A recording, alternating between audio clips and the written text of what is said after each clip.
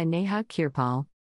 Former senior advisor at the World Bank in Washington, D.C., Dr. Deepa Narayan wrote the influential series Voices of the Poor and is the award-winning author of 17 books including the groundbreaking book Chup, Breaking the Silence About India's Women, Juggernaut, 2018. She was named one of the 100 most influential global thinkers by Foreign Policy magazine and is one of India's 35 great thinkers by India Today.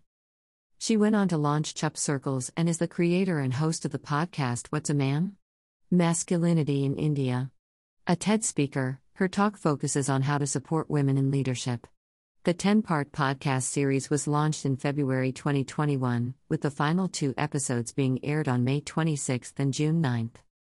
Through a series of humorous, moving and thought-provoking interviews with renowned guests ranging from comedians to writers, army generals, looky persons and Bollywood actors, it offers new insights into our relationship with masculinity.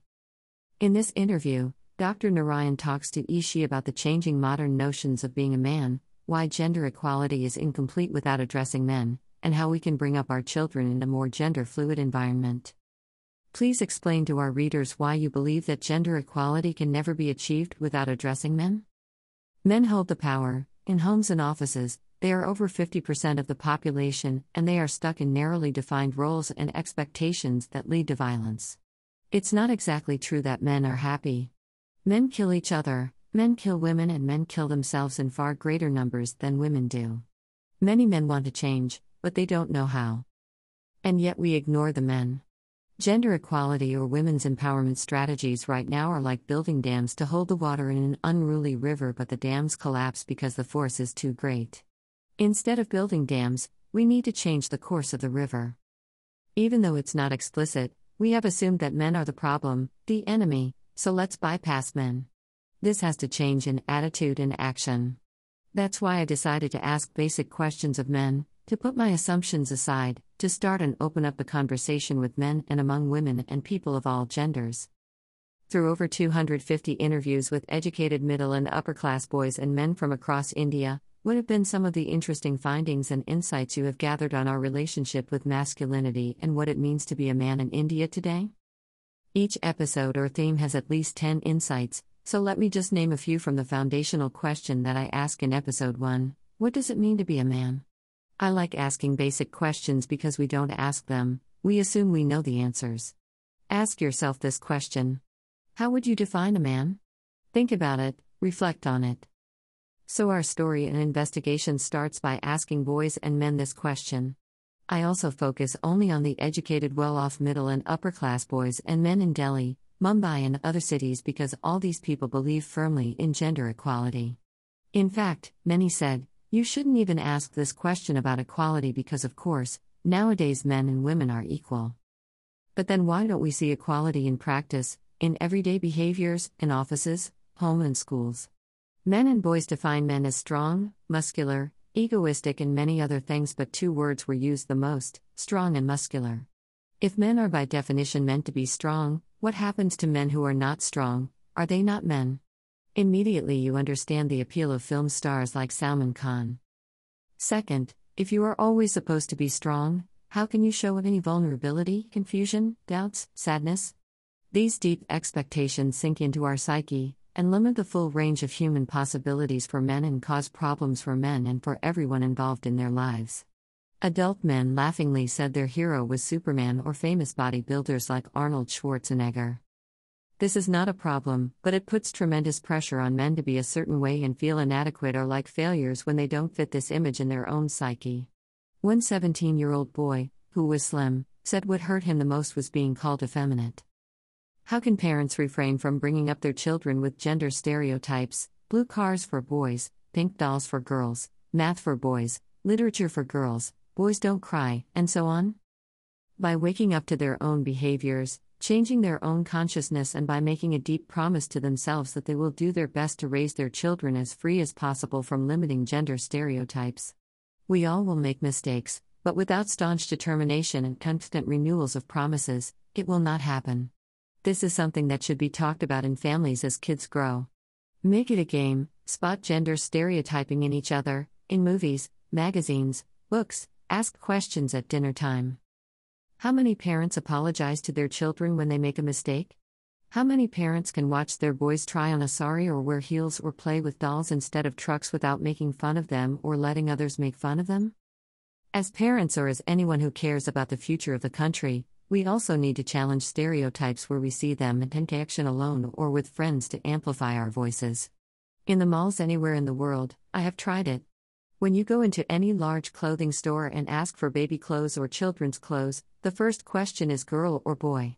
Protest, write letters to the company. Further, how can we change the gender climate within schools to make it more fluid and expand children's sense of self? These are big questions. Schools change because of enlightened leadership within schools or pressure from teachers inside or pressure or resources from outside the school. First and most important, we must recognize that we have a problem.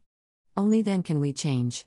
If we shortcut this process, the transformation will not happen as every male and female teacher will have to change. I'm sure if you were to do a survey of school principals in India, particularly private schools to which the children of the educated go, and you asked, "Do you believe in gender equality?" the answer would be yes.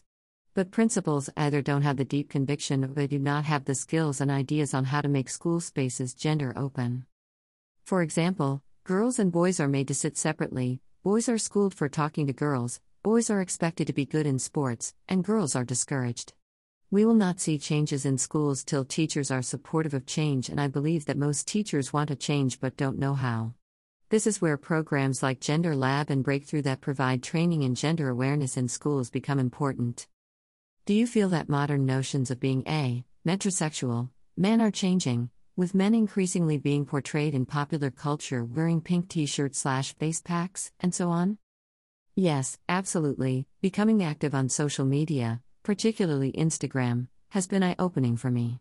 There are so many young men who are powerful influencers in opening up the space for young men to experiment with makeup, for example. You see it in fashion as well. Yet it is limited. In Delhi, I have yet to see a young man wearing makeup in malls, shopping areas, markets, or other public spaces. I have seen them in arts gatherings or performing arts spaces. My point is that most men still don't feel safe to show themselves on the street, breaking boundaries, although there are an increasing number of trans men and queer men in public spaces being themselves. I see the differences on university campuses in Delhi, where there is now much more experimentation with gender identity and what it means, much more questioning. What needs to change is below the surface, so men feel they have a greater degree of freedom to express the weak part of themselves. For your book, Chup, through 600 detailed interviews you found that Indian women across the board are trained to habitually delete themselves. Please share with us some of your startling findings in this regard. In my TED Talk hosted by Shah Rukh Khan, I managed to distill my findings to 12 minutes. 3 things startled me. First, we have changed a lot from the outside: how women dress, how they look, where they go at least during the day, where they work and what they do. But from the inside, many highly educated, talented women doubt themselves and are disrespected by others, including men. Second, we are in collective denial because the more educated you are, the harder it is to say I am afraid or I feel alone or I feel insecure or I have been harassed. Women have been taught to be good and moral, and speaking up and showing you have problems challenges these notions of being good. It isn't just an intellectual problem, it's a moral problem. But because we don't speak about it personally, each woman feels alone even though she may be surrounded by friends. And third, women are taught not to trust each other. This is the ultimate travesty of patriarchy, because if women trusted each other, system changes would happen faster. I think this is shifting as on social media. It is so energizing to see women praise, support, and lift each other. We need more of this in offices and homes.